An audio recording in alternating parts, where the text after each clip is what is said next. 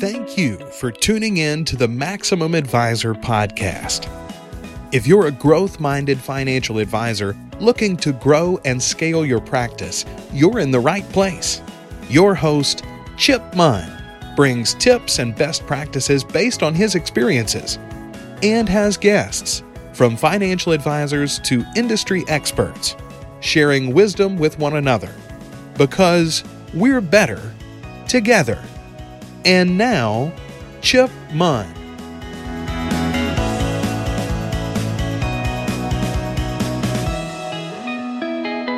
Welcome back to the Maximum Advisor podcast. Today, I am joined by Sean Mullen. Sean is the Executive Vice President for Growth Strategies with Signature Wealth Partners. Sean, welcome to the show. Thank you, Chip. Happy to be here. Great. Well, Sean, for our listeners, Executive Vice President for Growth Strategies sounds like a mighty big title. Can you tell us a little bit about what you do and kind of how you got here? Yeah, so at Signature Wealth Partners, it's the RIA that we are building, and it's going to be a landing point for advisors that are looking to grow. So, we're trying to target the advisors that are new into their career, right? Maybe already have a nice book with an existing firm, looking for that next chapter, that next growth chapter in their history, and to really create the place where advisors want to work, right? And when they want to work at a place that has a great culture, they're happier, their clients are happier, and they can really focus on really what is best for them and their clients. And that's really what we're looking to establish over at Signature. And the growth strategies, that can be a number of different avenues that we can take. We're going to be creating a nice location for advisors that are planning oriented, right? Who have the client's best interest in mind and that are completely fee based, so that the advisor's on the same side of the table as the client. And we're nationwide. We're going to be multi-custody, and we have a nice tech stack for our advisors to utilize. And we think it's going to be a very attractive place for advisors to grow their business. That's great. Now, prior to your work with Signature, so in full disclosure, we met several months ago. You came and did some work for us as a consultant, and we were fortunate enough to convince you to join our team. Prior to that, though, what did you do before you came to Signature? Yeah, I was. I had joined really out of college to Morgan Stanley. It was Dean Witter at the time. Became a broker. Realized relatively quickly that lifestyle wasn't for me, and joined a registered investment advisory firm in the DC area. Grew with them, phenomenal firm, partners, et cetera. Grew with them really for about 15 years. They spun off a TAMP, which is a turnkey asset management program called Fortigent. Worked with Fortigent, sold the Fortigent strategies and their technology solution. Then from there, joined Envestnet in Chicago, where I now reside. Envestnet, as many people probably know, one of the biggest turnkey asset management providers in the industry. And they service financial advisors, right? So I got my chops on selling and trying to really find a solution for the needs of advisors. From there, I went back to the investment advisory group over with a phenomenal firm called Advice Period out west, run by Steve Lockshin. And his idea is very similar to ours, right? Try to find a nice landing place for advisors to be successful. They have a very planning-centered, passive-oriented group where there's like-minded advisors there. And really taking a lot of the knowledge that my friends of Advice Period have done and bringing them to Signature and try to even improve on that, right? So, what were the challenges that we found, not only where I worked at Advice Period, but also Envestnet, back at Fortigent, right? Try to get that collective experience and build something over at Signature Wealth Partners that we believe is going to be a phenomenal place for advisors to join. And that's what I'm looking forward to talk about today with you. Great. Well, one of the things that you and I have spent a lot of time talking about is kind of young advisors, whether we call them associates or juniors or really just solo advisors who have started out in the business. I started out at 22 years old by myself, and one of the better things that I did was convince my partners to allow me to join them. But sometimes folks can end up in a situation they didn't mean to be in, or what you thought you were going to have isn't ultimately what you got. And so today I wanted to talk with you just to get your kind of take on what happens when young advisors are in a situation and they want out. How do you begin the process of looking at something different? How do folks end up there? Yeah. Yeah, this is a big demand that's sort of under everybody's radar, right? So you see a lot of press about, advisors turning independent or people leaving the wirehouses or, one indie advisor going to another indie advisor, or maybe they're creating their own firm. But there's a huge swath of these very talented younger advisors that are at firms, and sometimes those firms are successful, sometimes they aren't. But nobody knows about them, right? Because these advisors are relatively terrified that they're going to be fired, that they're going to be found out about. So these advisors sometimes started at these firms as an intern, right? And I ran into these advisors a lot when I was at Envestnet, right? So you'd go into a firm and you became, you'd go out to lunches, you'd do lunch and learns and become socially friends with these advisors. And then you start hearing the true story, right? And these advisors either started right out of college, became interns, were a junior relationship manager. And, through the past 5 or 10 years, they're successful in their own right? So maybe they came in and they tucked in a book from the senior partner for $25 million, and now their book is 70, 100, 150 million. That's really what they grew at the firm, right? So they're successful in their own right. But a lot of times they're still getting a salary. Their actual salary has nothing to do, or it's objective by the senior advisor, to do with the actual revenue they're bringing to the firm, and they get frustrated. They want to know what their next step is, right? Where can they get success outside of the firm, right? Because there's usually nowhere to go, right? They're not going to become partner. The succession plan of the senior advisor might be decades away. Where do these people go, right? Who do they speak to find places like Signature, right? So, what firms are starting to do, and this includes Signature, it includes Advice Period, some other firms out there, which is create an environment where there are senior leaders, right, to help bounce ideas off of, to help on the service environment, the operations environment, the compliance, all the things that the advisors really have never done on their own, right? They've always had sort of this apparatus of help around them. And create where the revenue to their book of business is a direct line to the income that they're going to make as an advisor. There's no non-compete. All these things all these sort of negative things that they're impacting these advisors right now, right? Non-competes, social marketing restrictions, right? No level of upside the more assets that you bring in. So these advisors are everywhere. There's thousands of them. But it's our job, right? You and me, Chip, right? And our firm, our job to get our name out there. So these advisors who are looking at, hey, what's the next chapter in my career, for them to have a conversation with us, see if we're going to be the right fit, both for career-wise, culturally as well, for the advisors to really look at us seriously and make that leap, for that next step in their career. Sure. Well, one of the things, as I talk to younger advisors, that I have found is that sometimes they don't really know what to look for going in, and they find out again that kind of you get what you want and you realize you didn't want what you got.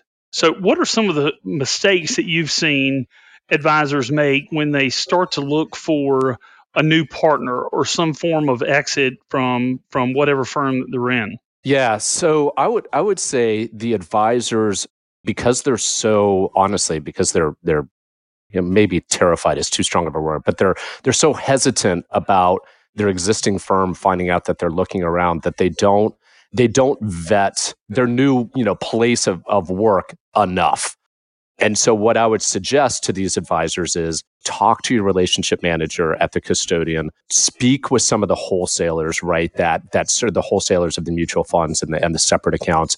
Speak to your tech stack provider, right? Like who's out there, who's doing these things, because these people know, right? So these other professionals out there know the firms that are more flexible, that might be more successful, might be a nice cultural fit, because they're speaking with all of us out there, right? And these wholesalers, these other professionals are the ones that I speak to most, right? When I'm having lunches or I'm out at industry conferences, speaking on panels, It's, have you been hearing from advisors who want to leave, right? And it's in everybody's best interest, the custodial provider, the wholesaler, to bring that advisor to a like-minded firm, right? From RIA to RIA, right? You don't want to go from RIA back to broker-dealer, right? You don't want someone sort of like leaving the sort of, your sort of mini universe, because you lose assets. Whether or not, like, it's in the best interest for that person right now, like they're scared to talk to people. That is exactly what they should be doing. So they find a firm and they vet the right people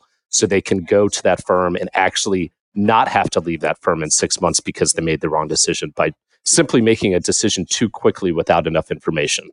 What are some of the benefits, Sean, that you see from advisors who join up? I hear all the time, like, what if I just wanted to go independent by myself? I can do a lot of these things myself. What are some of the benefits of joining and participating in a larger group? It's the unknown, right? So there's a fee standpoint and then there's a service standpoint, right? So from a fee standpoint, the ability of a firm like ourselves that has pricing power with all the above, meaning the custodians, the tech providers, compliance, marketing, et cetera, just simply because of the assets we have behind us, we can push down fees to a level that a sole proprietor at 50 million just simply is not going to be able to achieve. And a lot of the times the tech providers, they just simply, it's not that they don't want to do business, but you're going to be the last call on the list, right? If there's a service issue, right? Or if you need to get something done.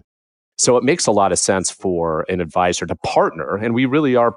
These advisors are partnering with us. They will remain owning their business to partner with us and get all the benefits of our lower fees and the access and the service levels than they would on their own. So that's sort of like number one from a fee standpoint, and then number two from a service standpoint. It becomes, although they may look at it and say, okay, so every dollar of revenue is actually going into my pocket if I go alone. That's just simply not the case, right? You have to hire compliance. You have to hire someone who's going to do research. You're going to have to hire marketing, right? There's going to be a lot of these other outdoor fees to make yourself successful, right? To be successful, it costs money. So, to utilize a firm that has a shared service model, right? Where, we find the highly talented people because, again, as a bigger firm, we have more money to allocate to value-added positions. Whereas, as a sole proprietor, you're sort of looking for a body, regardless of whether that person is talented in the position or not, which of course can cost you money down the road, sort of either opportunity costs or sort of trade errors. So from a service model standpoint, I think it makes complete sense to utilize someone like a Signature from that standpoint. So you have that, you have the fees, and then simply the tech stack, right? So if you're an advisor, the last thing you need to be doing is going to conferences, vetting all these vendors, right? Doing all these demos, because all that time ends up not being spent building your business, right? So every time you're out meeting with a vendor is less time you're meeting with a prospect or client. And simply, maybe it's not your skill set, right? So let the firm who has people inside the firm that have tech expertise, that have been around the block quite a long time, who knows the vendors out there, knows the challenges and the opportunities with each vendor. So the tech stack is up and ready when you join the firm. So those sort of like three main components, I think, make it really a slam dunk to join a firm like ourselves rather than go it alone. Well, particularly if you can continue to own your own business. And I think that there's a big difference in my mind, because I learned this firsthand. There's a big difference between owning a business and running a business. Right. And I think that for a lot of the folks that I work with, that's been an eye-opening situation. We know how to run a practice. We know how to have our client reviews and our processes for those kinds of things. There's a big difference between that, or even running a branch P&L in a regional or a wirehouse, and actually running a business. And so I can speak from experience in how difficult that was as a transition. And as such, that's one of the reasons we've had Barry Dedge. I know that you know Barry. We've had him on a couple of times. One of the reasons that I partnered up with Barry and had him come on board to help us was because there is, management is a completely different skill set than being a financial advisor. And so it's one of those things that sometimes you don't know until you're already out there, and unfortunately, it's just too late. Yeah.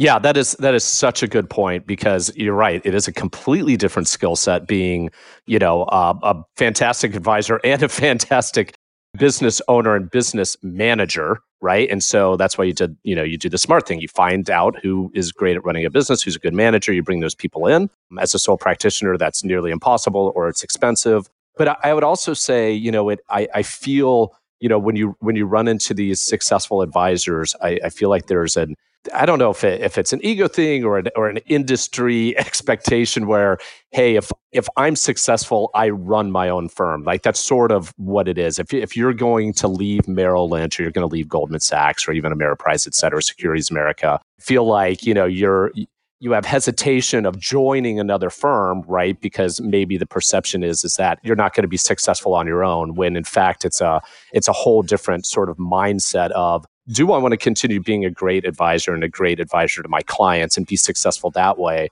Or do I want to really go out on a ledge and see if I'm going to be a good business owner? And I would say a lot of these firms, they're not failing because they're not a good advisor. They're failing because they're not a good business manager, and they don't bring in someone from the outside who is. I find that challenging. I think there's a lot of advisors that don't go independent simply because they are afraid they're going to fail from a business management standpoint. And from that aspect, again, but besides, I think, being attractive to these younger advisors who are in the situation they're at, I find that we would also be that really great step for that advisor who wants the flexibility and the independence of being an RIA without running the business of being an RIA, right? So we're that sort of sweet spot. You get all the bells and whistles of you being your own RIA without all the headaches and the challenges of running the business. Absolutely. Yeah. And I think there's an opportunity there. Again, these are discussions that these advisors looking to go independent should be talking to their custodial counterparts, again, wholesalers, because they'll know the firms who have the business strategies like us and can create those introductions.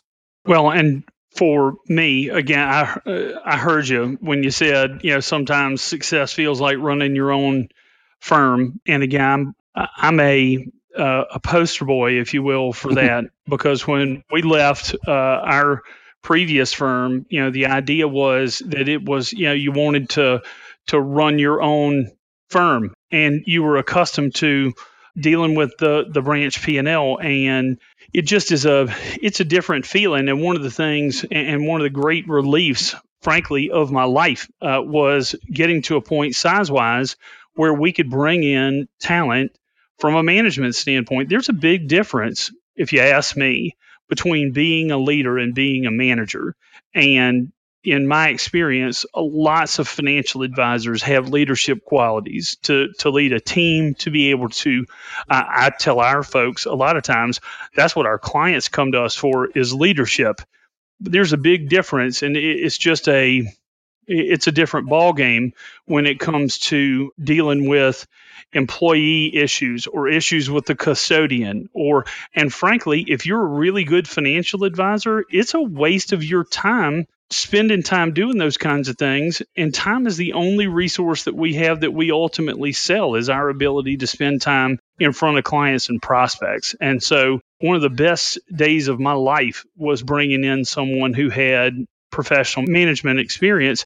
That's tough to do when you're by yourself, when you're young, and when you're still in the process of building, and you have to, the notion of stopping or setting aside the building of your firm for the purposes of figuring out management structures and processes and procedures outside of your client facing stuff, it's really a no-brainer as far as I'm concerned, to find ways, again, whether it's with somebody like us, a bigger firm, or whether it's consultants like you were when you came to us. You have to find ways to leverage other people's time and talents to allow you to do what it is that you do best, which is turn strangers into prospects and prospects into clients. Yeah, I would completely agree with that. And you're right. You hit a wall as a firm, and you really have to have a reckoning with yourself of, okay, how are we going to get to that next level? And you made the hard decision and went out and you hired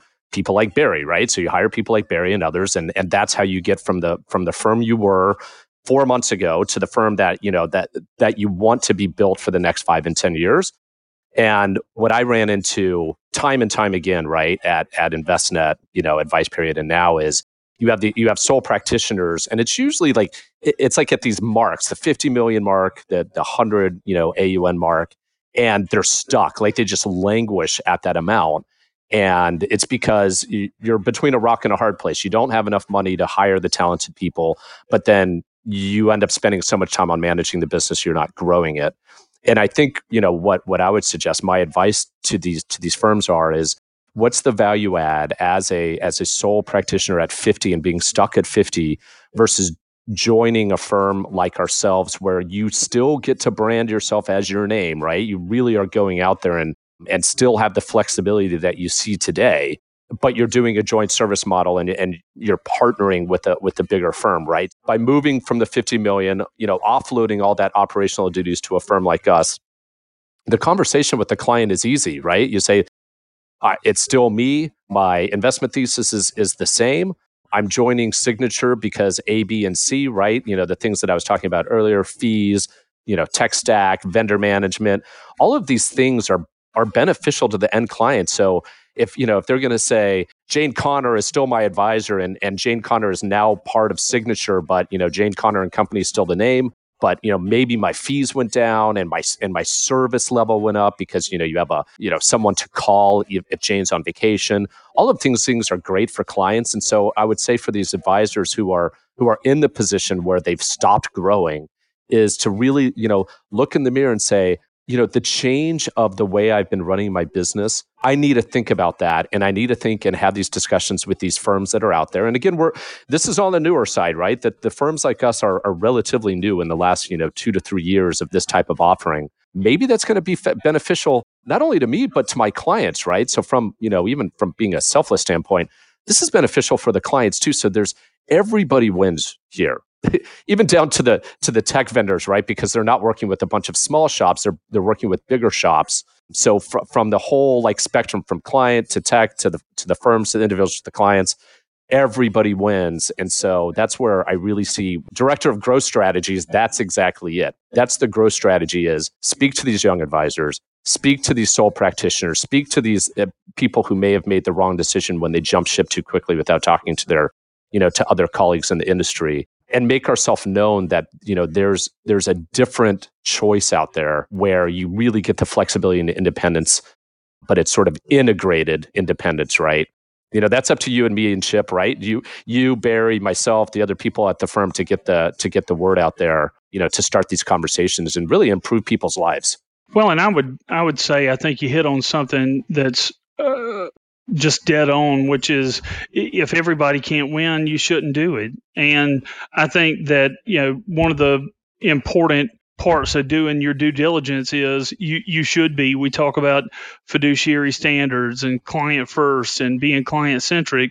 You need to be looking for the best situation to put your client in. And now part of that could be your happiness and ease of doing business for you, but it's important that everybody be able to win. And if not, then the way I had a recruiter tell me one time that by having a conversation or doing some due diligence, one of two things would happen. Either you would find a new home where you'd be happy and you have everything or as much as possible of all the things that you wanted, or you'd realize what a great situation that you're in, and either way you win. And so I think that there's a lot to be said for that. Sean, this is an action-oriented show. If we're talking directly to that young advisor, someone who might feel stuck, they're in a team that's not working, or they're at a firm that they don't feel like, or they're concerned isn't a good fit, what's one action that they could take today? What's one thing they could do to be better tomorrow than they were today? Yeah, that's a really good question. I would say, if they are seriously thinking that, if in their heart of hearts, they know that this firm that they're with is not the firm that they're going to spend their career at. If it's just a job at this point, they need to pull the trigger and get out, right? Like they need to take action now and start those conversations. So one thing I always say is look at those non-competes, right? Get a copy of your non-compete if you have one. Hopefully you don't. If you do, it's not the end of the world. This happens all the time. 2, get find an attorney to review that non-compete with you. That's always helpful. Have someone on your side so you know what your options are. 3, if you get the answer that the non-compete is ironclad, could you join a firm like Signature over the next 12 months or 24 months of whatever that non-compete is and be successful with brand new clients that could pay the bills until that non-compete is up? That's always a big question is, are you confident in yourself that if you went alone and you brought in and you had to bring in brand new clients, could you do it? Most successful advisors are saying yes, right? That they've saved enough, they have enough to pay the bills for a while. And with firms like us, right, the revenue it basically flows through. So from day one, if you start bringing in clients, we're gonna start paying you. So it's those things, right? Attorney, non-compete, have the moment with yourself of, if you're going to be successful on your own, because you're not going to be getting a salary, right? You're getting a share of the revenue that you're bringing in. And then lastly, find trusted partners of yours in the industry. Again, custodial partners, wholesalers, tech vendors, etc. Find a few trusted individuals to have conversations of ideas of where to go.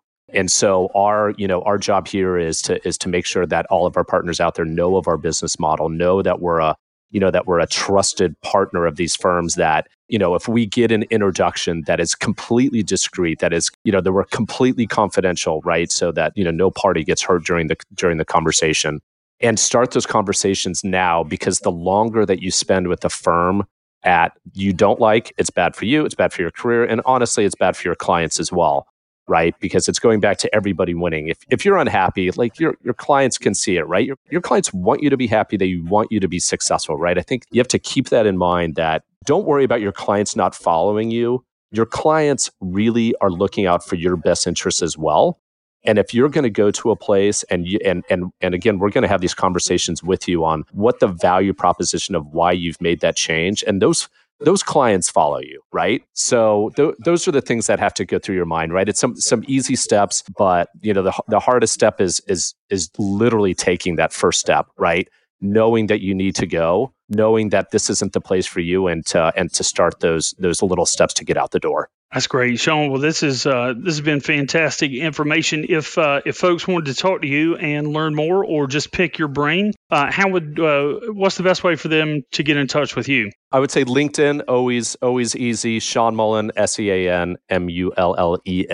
So Sean Mullen at Signature Wealth Partners. Easy to find me on LinkedIn. Also, we have the Sig Wealth Partners website, which has access to my calendar, and you can create a calendar conversation right off of the website, right? And I'll call you. And again, everything is confidential. And let's see how we can be successful together. Let's get you into a good spot. We love happy advisors. We want to do the best for the best for everybody, and the clients, the advisors. We're really trying to create a family atmosphere where advisors really want to spend the next 10, 15 years of their career successfully, and gives you more time to spend with the clients, right? Creates those sticky relationships, and everybody wins. Great. Well, Sean, thank you for being with us today, and we look forward to having you back. I appreciate it, Chip. Talk to you soon. All right. Bye-bye. Bye-bye. I want to spend a little bit of time talking to younger advisors. I had Sean Mullen on to talk about this subject, but I wanted to follow up to just really kind of dive a little deeper on the situation that some advisors find themselves in when they are either in a team or at a firm where they're not really sure whether or not they're in the right place. And Sean and I talked a lot about that, but one of the things that really struck me was the notion that everybody needs to win. Nobody wants to work in a situation, whether it's on a team or in a firm, where they're unhappy. Our clients don't want us to be unhappy, and our team over time will pay the price if we can't find a situation that suits us well. When I think about some of the reasons why folks may want to get out of their current situation, one of those reasons is more freedom. They want freedom of their time or their office space, their lifestyle. They want the idea of being able to be their own boss. I completely get that. I left a regional firm to start Signature Wealth, and I certainly am an example of that. Now, I will tell you, everything comes at a price. And so while you may get freedom of time and get to choose your own office space, or even if you have one, there's certainly your headaches that come with independence and doing your own thing. And so all of these things, as we talk through them, all of them have pluses and minuses. And one of the things that you're going to have to do is talk to some of your colleagues. You can hit me up in the group, but really you have to weigh those out for yourself, very similar to the way that we talk to our clients about their financial plans. All these things are really individual. Another reason that some advisors want out is they want more money. They want to build long-term equity, but they can't see how they can do that in their current situation. They want unlimited growth potential. Or kind of the third thing is they want a better culture, or they want to build a culture. That's one of the things that was appealing to me, was the idea of being able to pull together other advisors like me, because as I've said before, I believe that we're better together. Now, when you look at making a change, one of the things that a lot of advisors don't do, they make a mistake of not doing enough research.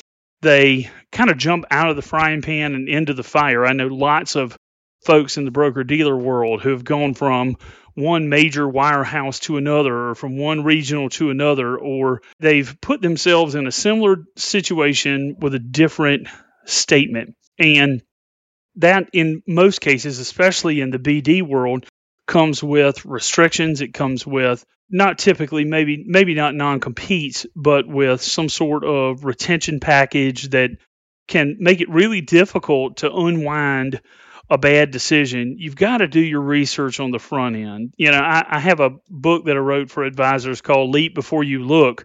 But when it comes to finding a different firm, due diligence is a must. Second is not understanding your comp plan. So really not understanding how the finances would work at a new place. One of the things I did not know in my transition was how the fee business would translate. A lot of folks want to talk about payout, but you have to really grasp how the numbers work, because a lot of times, and at least this was true at one point for me, thankfully we've been able to work through and correct that, but for a while I didn't understand my comp plan, and it wasn't because the recruiter that I worked with didn't explain it to me. It's that I didn't know what I didn't know. And so it's important to understand, when you're even considering making a change, what the compensation is going to look like, what it's tied to, and how it works. Another area where folks can make a mistake is, as important as it is to do your due diligence, you can stay at the wrong firm too long. And if you're thinking that you can stay with a firm that's not doing what you feel like it should with technology or with marketing or proactive engagement with clients, if you feel like it's behind the times now, the chances are it's not going to get better. And so waiting around and hoping that it's going to get better, most of the time it won't, because it's easier to do nothing than something. We deal with this with clients all the time. One of the areas where it's hard to get a new client is sometimes it's just easier for them to do nothing and stay with the current advisor. And so we can't subject ourselves to that in our professional lives as it pertains to our firms. There's a big difference between being a great practitioner and a great manager. There's a difference between running a practice and running a business. So sometimes partnering with other folks who focus on management. Barry Dedge has been a lifesaver to me in coming in and really helping with the management of the day-to-day to our business.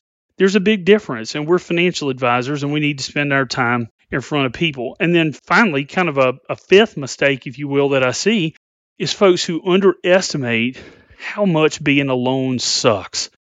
When we came out on our own originally 3.5 years ago, the idea of building our own practice, our own brand was so exciting that you can run on adrenaline for a while, but eventually you realize that there are parts of our old firm, I'll speak for me, there are parts of my old firm that I enjoyed. I have good friends there.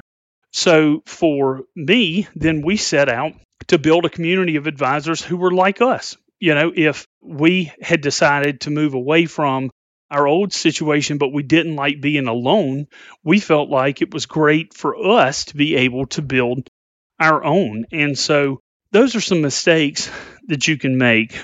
Here are a few things that I think you need to consider in order to help make the best choice for you. Was your book or a significant portion of it given to you to work? Now, if so, you could have a hard time leaving and starting your own thing. More on that in a previous episode, but you do have to be mindful of that. And if you are a great servicing advisor, but your specialty isn't bringing in new clients, you need to know that that's okay. That is a great skill to have, but you also want to make sure that you're not making a career decision where your success is predicated on you going out and being a rainmaker if that's not your unique ability. Do you really want to go it alone, or do you want to partner with a firm that'll allow you to own your own practice? Yeah, going your own way, going it alone is great for some people. There are plenty of rugged individualists out there, but it's tough. And so this is one of those things, whether we're talking about how much you may or may not want to be completely alone, or whether or not you're a rainmaker. Those are two things where the saying "to thine own self be true" could not be more appropriate. You have to know yourself and what it is that you're good at and what you want. Doesn't mean you can't change. You can't decide later that you want something different. I know plenty of people who have, but it's not easy. That measure twice, cut once adage of doing your due diligence up front, knowing not only what's important at the firms or the custodians that you're considering, but also knowing what's important to you and your team is key. One of the things when I talk to people that they say that they want to be able to do is, and one of the reasons that I founded with my partners Signature Wealth, is they wanted to be able to partner with somebody who could be a service provider to them. They wanted to own their own practice, but they wanted to be able to have somebody that they could depend on. They wanted to be able to work with a team that's constantly coming up with resources that can enhance their client experience and their experience as an advisor. I found that oftentimes my firm told me that I was their client, but they didn't treat me as well as I treated my clients. And I think that that's something that all of us is completely fair to expect from our firms. One of the things I didn't realize in the RIA space was the number of vendors and how many things go into the tech stack and the research, investment management, marketing. I didn't realize sometimes you can have too many choices, or it can feel like you have too many choices. A lot of the folks that I talk to don't have any interest in that. They want a clear-cut revenue split.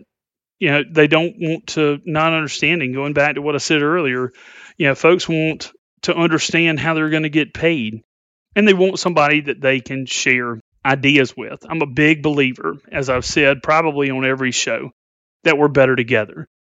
And so being part of a group who can help by sharing ideas and best practices and resources, whether that's an app or a website or some research or you name it, being part of a group that can share ideas is something that I find very valuable. I learn as much from my partners as I do from outside sources, and maybe even more because, frankly, I trust them. And it makes me more comfortable. And then there are also advisors who are looking for help with acquisitions, someone who has experience. Maybe you know of a practice that's for sale, but you've not done that. Being part of a bigger group can help you come to understand how those things work, and you can leverage that experience in order to be able to build your practice inorganically.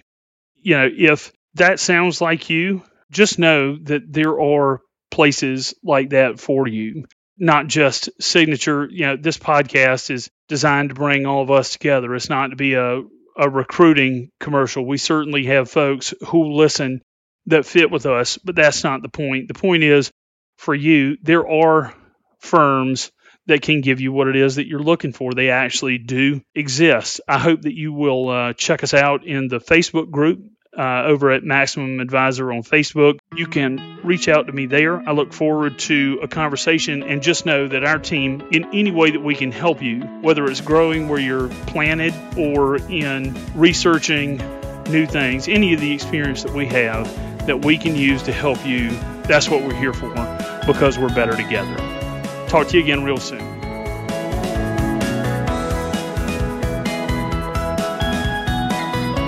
To download what we believe is the single most important marketing, selling, and positioning tool for your practice, go to MaximumAdvisor.com/scorecard now.